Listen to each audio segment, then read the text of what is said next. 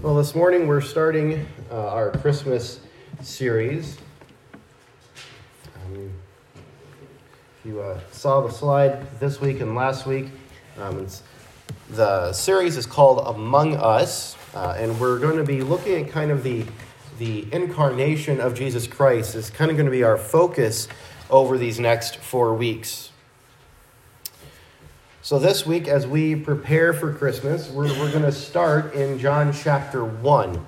We're going to be spending time trying to better understand the concept of the incarnation and what that means for the Christmas season. We're actually going to be spending all 4 weeks in John chapter 1 in varying spots as we look at this passage and this concept. But this week, we're going to look at verses 1 to 5. John 1, 1 to 5. Now, John is making a profound assertion at the very start of his gospel. He's saying that since the very beginning of time, and even before time, there was a being in existence known as the Word. And that this being not only was with God, but was God. And this Word, as we'll see a few verses later down in verse 14, is the Son of God, Jesus.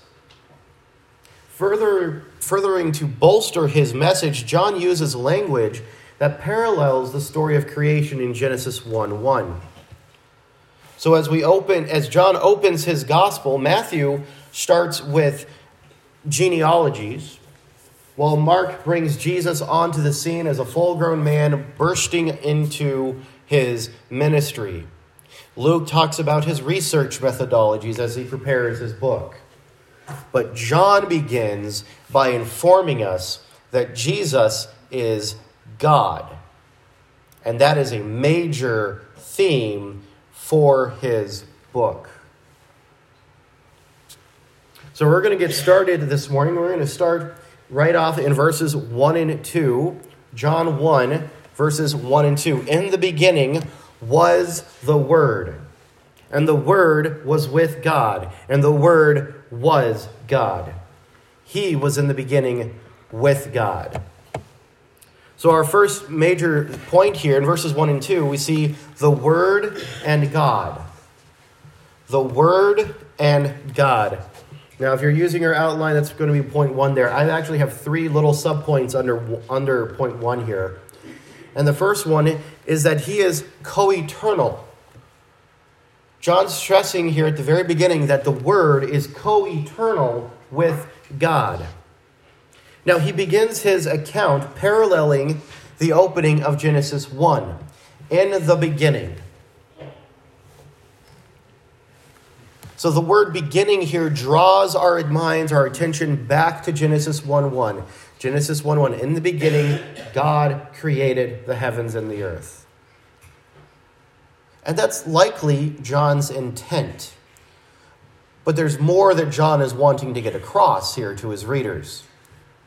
While the in the beginning takes us back to the creation account, in the beginning, God, but here John tells us about another distinct personality. He says, in the beginning was the Word. John says that the Word was in the beginning. Now, this was not implying that the Word was created at or before creation, but was already in existence at creation, and as we'll see in verse 3, was expressly active in creation. The verb was in that clause, in the beginning was the Word, that word is found in the imperfect sense. This gives us the idea of an action or a state of being from the past that has either not been completed or is ongoing. Using this implies that in the beginning it implies the eternality of the Word.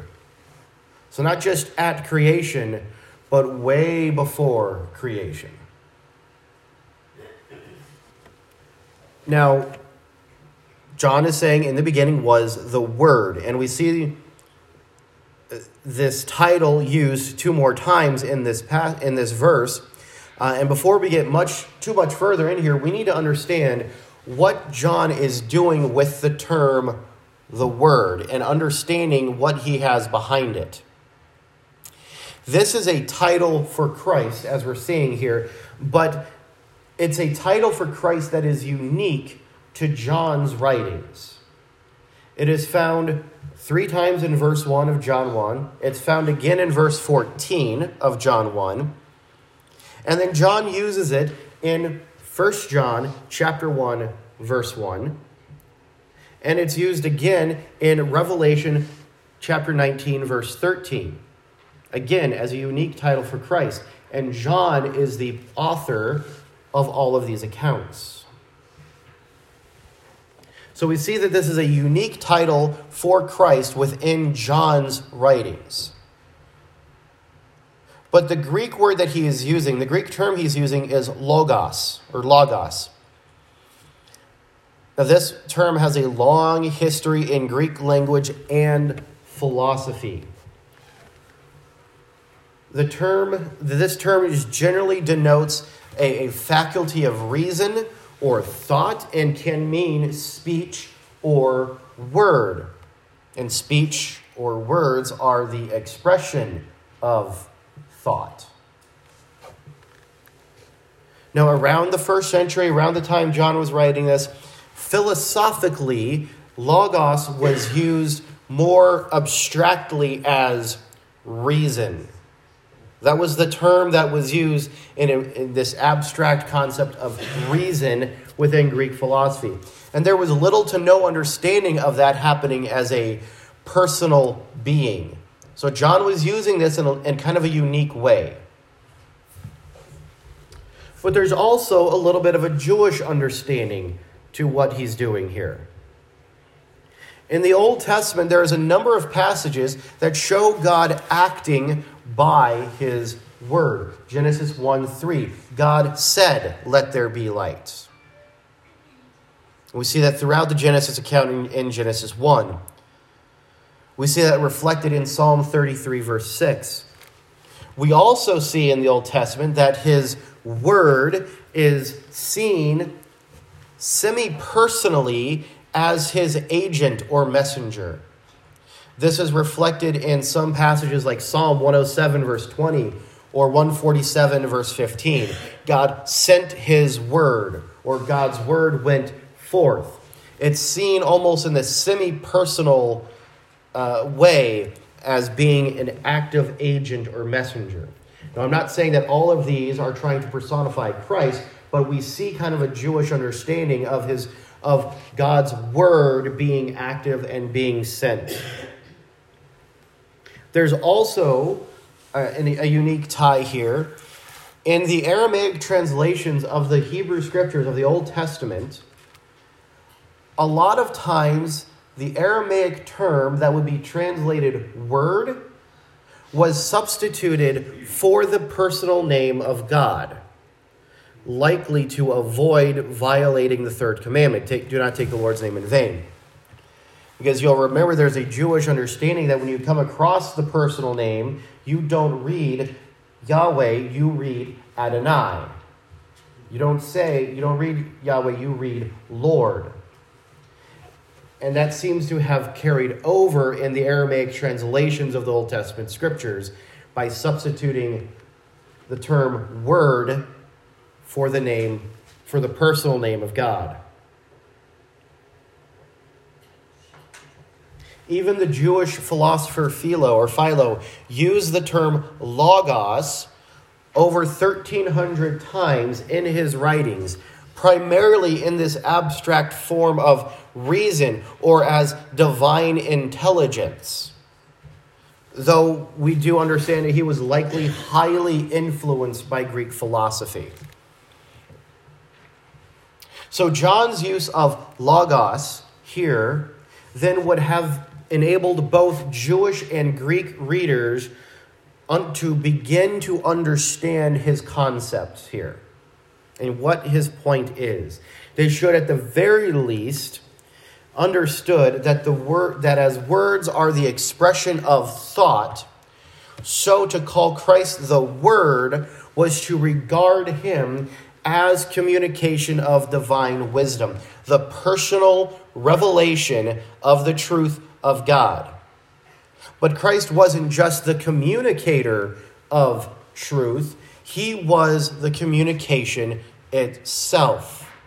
Not just telling the truth, but he was the truth. John 14:6. So, in that first section there, in the beginning was the Word, we see that Christ is co-eternal with God, existing before time, before creation. We move on to the next clause here, a distinct person. And the Word was with God. So now that we've kind of established the Word being co-eternal, John moves forward and say that the Word was with God. We see a distinction between the Word and God. He is with God. Now, while that preposition that we have here, with, is generally translated to be to or towards, one of its meanings is by or at, near, to be understood as being in the presence of, even being face to face with. The word is used in that way, just as an example, in Matthew 13, verse 56, and Mark chapter 6, verse 3. And those accounts are of other people saying, wait, is this not the carpenter's son? Are his brothers and sisters not with us? Are they not in our presence? So we're not spending a lot of time on this clause, but the distinction here is that we're seeing a distinction, one of personality. There is God that we're understanding as God the Father and the Word, distinct persons. But we're not saying a distinction in essence. And this brings us to the third part of the verse, one essence. And the Word was God. This clause is one of the most, if not the most, clear and definite statements of the deity of Jesus Christ in Scripture. However, there have been false teachers and other groups that have been twisting John's words almost since he penned them. Some have argued that since the word God, theos, comes first in the clause in the Greek and doesn't have the definite article, the, then John wasn't equating the word with God. He wasn't making them equal. And that it should be translated as the word was divine. Understanding that it's not speaking about a God or the God, but just divinity, deity, that the word was divine. Others, like the Jehovah's Witnesses in their New World Translation, add to this verse the English indefinite article into the clause. Now, we have to do this occasionally because in English we have an indefinite article and Greek doesn't. They only have the definite article. But the New World Translation adds the indefinite article into this clause, rendering it, and the word was a God. And they do that to help validate their claim that Jesus was a God, but not the Father God. However, the grammar of this verse doesn't back up these arguments. I don't want to get too technical here, but we need to work through some of this. The grammar doesn't back up these ideas. The term theos, God, is placed earlier in the clause to show emphasis. This is done all the time in Greek writing. something that's got a stronger emphasis is usually put towards the head of the clause, even before the subject and verb. And then we have the term the word, logos here. Now that term does carry the definite article in this clause, but that's because it's the subject of the verb, was. And here's where it can get a little technical here. Theos and word, logos, are in the same grammatical case. God doesn't have the article, not just because it's in a place of emphasis, but because it's not the subject. Logos is the subject. It carries the article. Theos isn't the subject of the clause. It's in a place of emphasis, but because they are in the same case, it doesn't carry the article. Accordingly, in Greek, the predicate nominative, and that's how theos is working, when it comes before the verb in the clause, it cannot be an indefinite article, even if it is without the article. Because the grammatical sense of how theos is operating as the predicate nominative, and if you think back to English grammar, a predicate nominative is a noun that identifies or renames the subject. Because it's coming before the verb, it can't be indefinite, even if it doesn't carry the article. I know that's getting a little technical with the grammar, but I've got to explain how this is working. To add to this, there are 4 other uses in this passage in John chapter 1 where the term theos appears without the article, and no one, not even the New World Translation, renders it as a god. Granted, it's used in slightly different ways, but in verse 6, verse 12, verse 13, and verse 18, theos appears without the article, and nobody translates it as a god. The understanding is God. So John declares in this sentence that the Word not only is eternal, going beyond the beginning of creation, was not only in the presence of God, but was also God. Not just a distinct person, but the same essence as God the Father. This verse has been used for generations as an understanding and explanation of the truth of the unity of the Godhead, especially of Christ as God the Son. Because how do we define the Trinity or the triunity of the Godhead? That God is 3 distinct persons, Father, Son, and Holy Spirit. Though they are 3 persons, they are co-equal in eternality, in essence, and in power.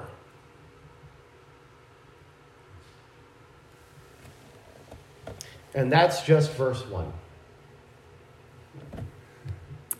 Now as we move into verse 2, John writes, "He was in the beginning with God." Now the he obviously relates back to Word, and he says he was in the beginning with God. Now verse 2 isn't a repetition of everything he just said. It's actually a bit more of a summary and even a clarification, if you will.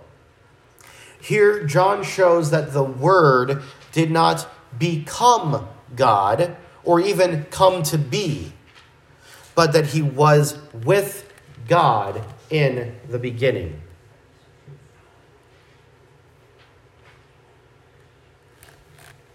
So that's John's opening. As you can see, that's a really big difference between the other 3 Gospels. He argues from the very beginning that Jesus is the Son of God. Now this carries us into verse 3, and his explanation continues. His argument continues. Verse 3, all things were made through him, and without him nothing was made that was made. So here we have the Word at creation. The Word at creation. I'm not going to take a whole lot of time here. We're just going to kind of break this in half and take a look at it kind of quickly here. All things were made through him.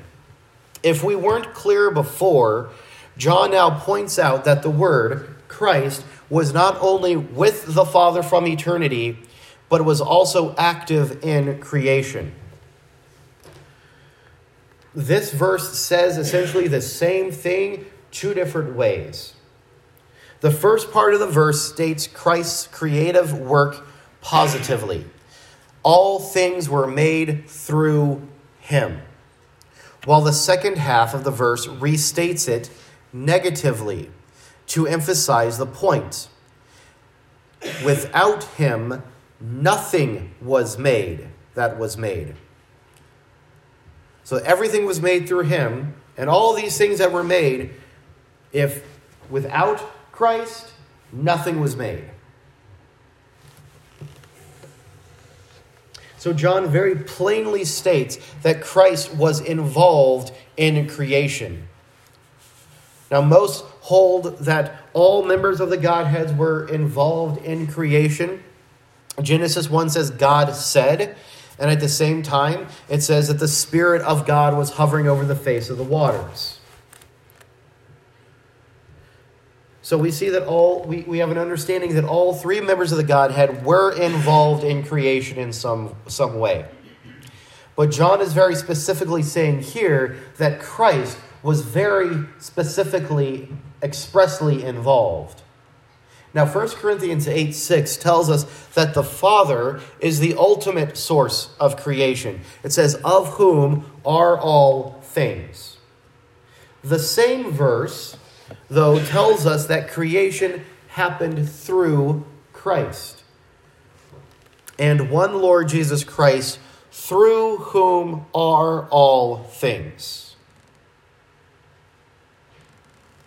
So if we understand 1 Corinthians 8:6 to tell us that the Father is the ultimate source of creation, but that creation happened through Christ, we can understand here that John 1:3 is telling us the same thing here. It says that all things were made through him. Christ was expressly involved in creation. Paul also tells us in Colossians 1:16 and 17 that not only did Christ create all things, but in him all things consist. Another translation puts that phrase as, and by him all things hold together. Christ is holding creation together.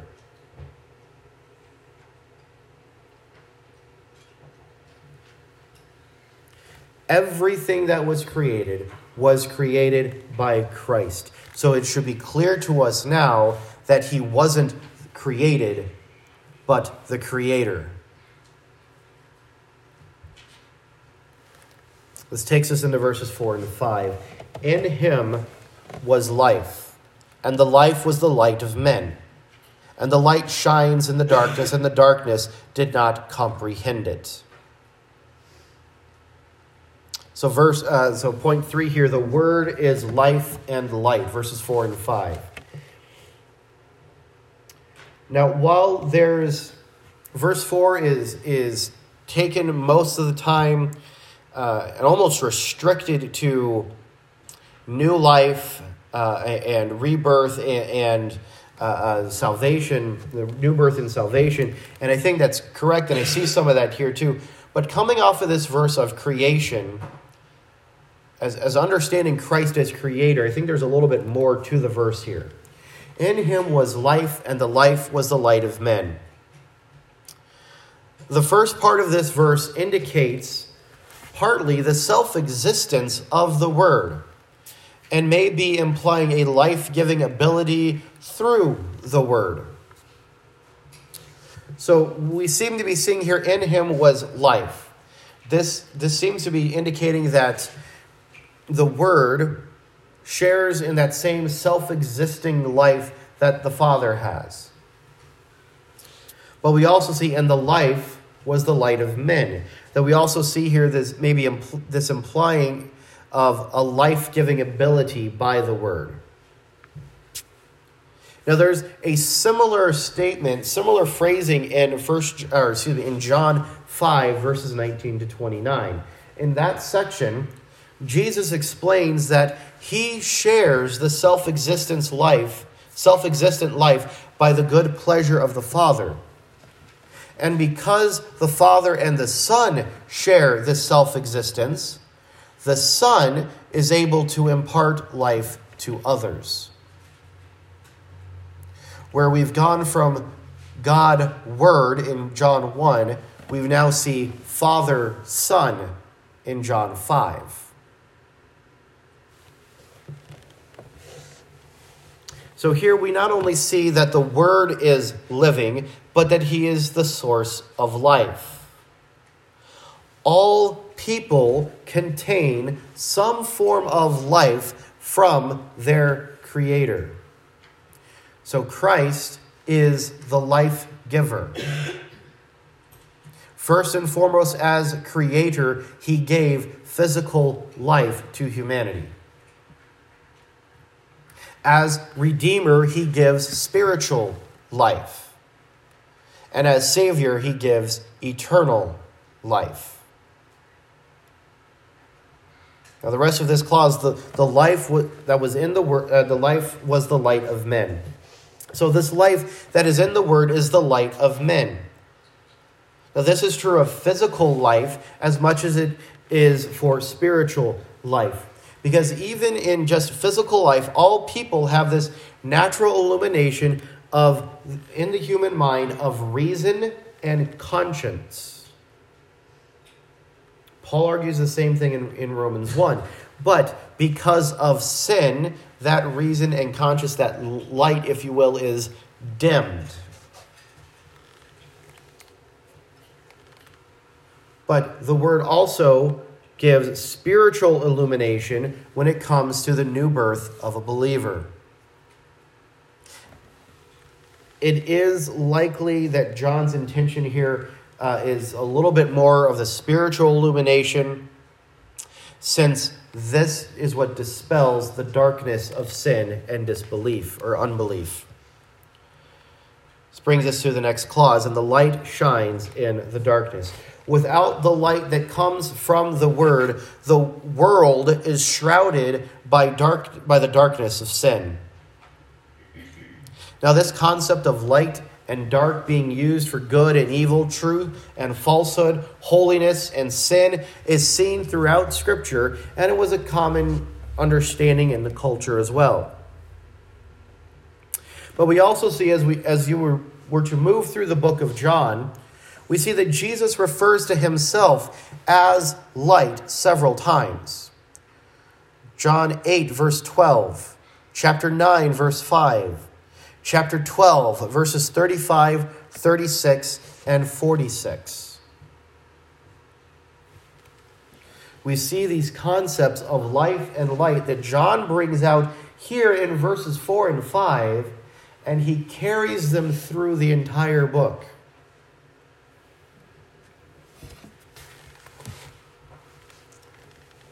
It is the light of Christ that banishes the darkness of sin in the new creation of a believer.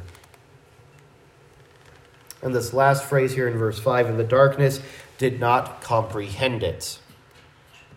Now, in the King James and New King James, even the New American Standard, translates that word there as comprehend. And that's a completely accurate and proper translation of that word, and a very plausible rendering of it for this verse.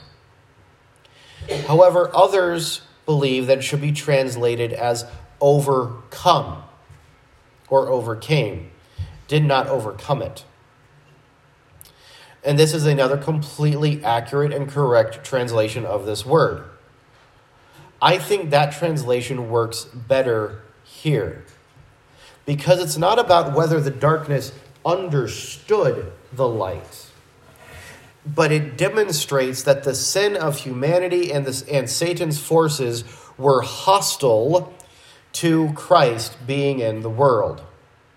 That the darkness was hostile to the light. Because as we've seen, as we've been going through Mark, Satan's forces knew exactly who Christ was while he was on earth. We've gone through a number of times already in the early section of Mark, where he comes across someone who's demon-possessed and they cry out, "What are you doing here, Son of God? I know who you are." And what does he do? He quiets them. They know exactly who he was. And while sin may blind the unbeliever, it doesn't overcome the light. Because while light and darkness are opposites, they're not equal in power. The commentator F.F. Bruce makes this statement: "This is true of ordinary light. A little candle can dispel a room full of darkness and not be dimmed by it. Light and darkness are opposites, but they are not opposites of equal power. Light is stronger than darkness. Darkness cannot prevail against it. The lie is thus given to those dualist systems which envisage light and darkness as equally and eternally opposed to each other." So you have this constant struggle between light and dark. No, if you think about it, what his point is with the little candle is that light is stronger. Think about a pitch black room, and you strike a match. There's a lot more power in that light on the match. The darkness can't dim it. The only thing that can dim it is a lack of fuel. Darkness isn't overcoming the light. The light is stronger. The light of the world has not been overcome by darkness, despite the hostility of the darkness. 1 John 2:8 says, "The darkness is passing away, and the true light is already shining."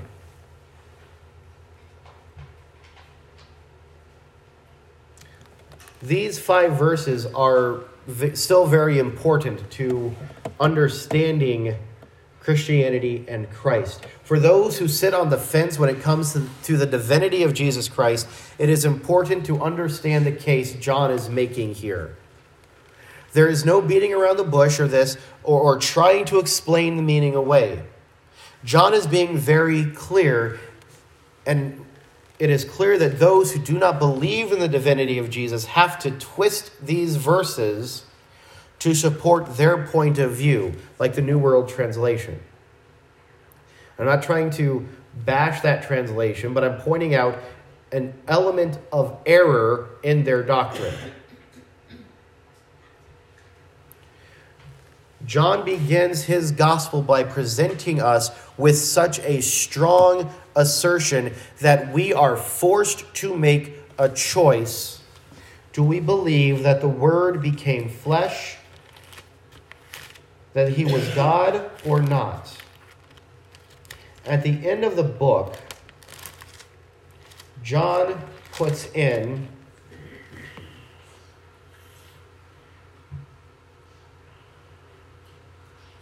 I wasn't planning on doing this.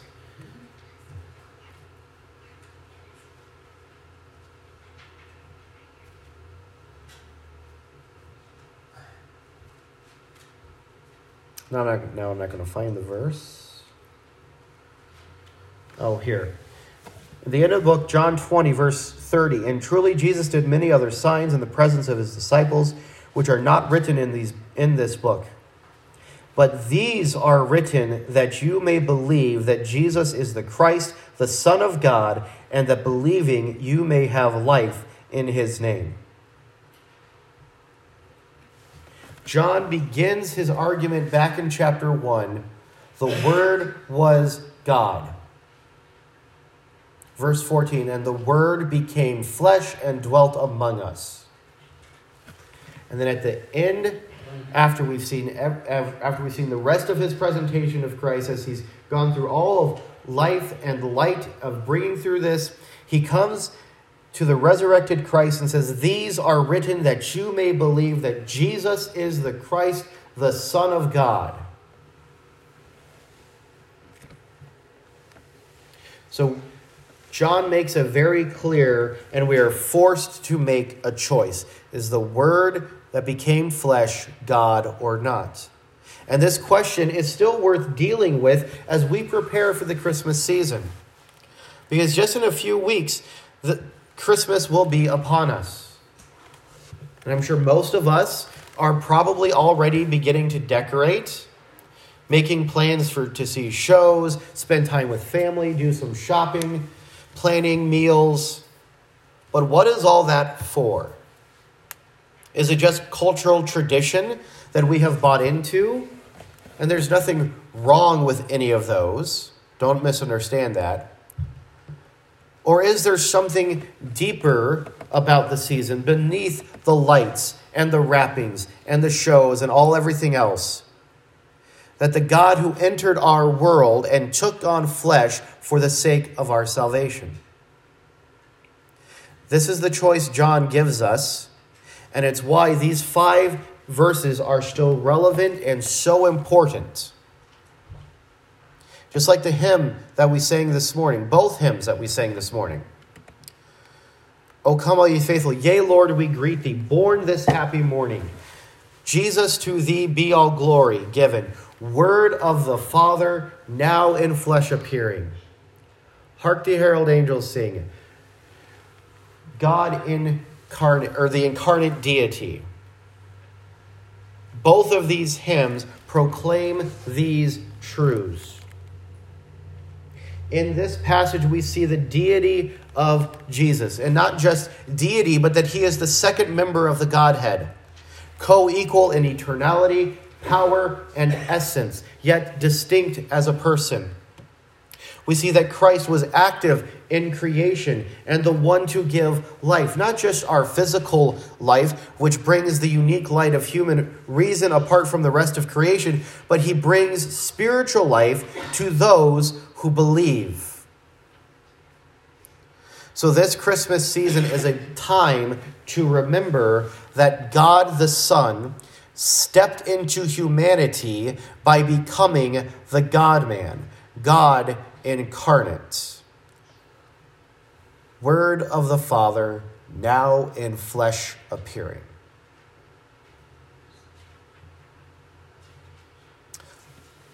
Let's close with a brief word of prayer. Father, we thank you for the important truths we have in this word and the importance of understanding what we have here. To remember that Christ stepped into our world. He became the one and only God-man. Adding to his deity the uniqueness of humanity, veiling his deity in human form,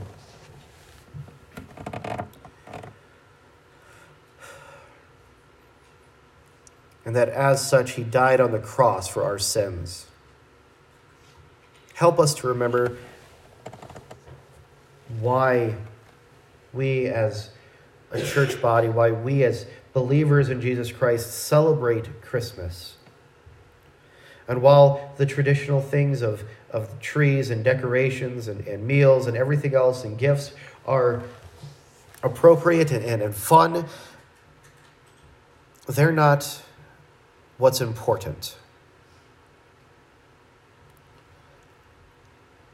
Help us to remember the importance of what Christmas represents. That not only did Christ step into humanity,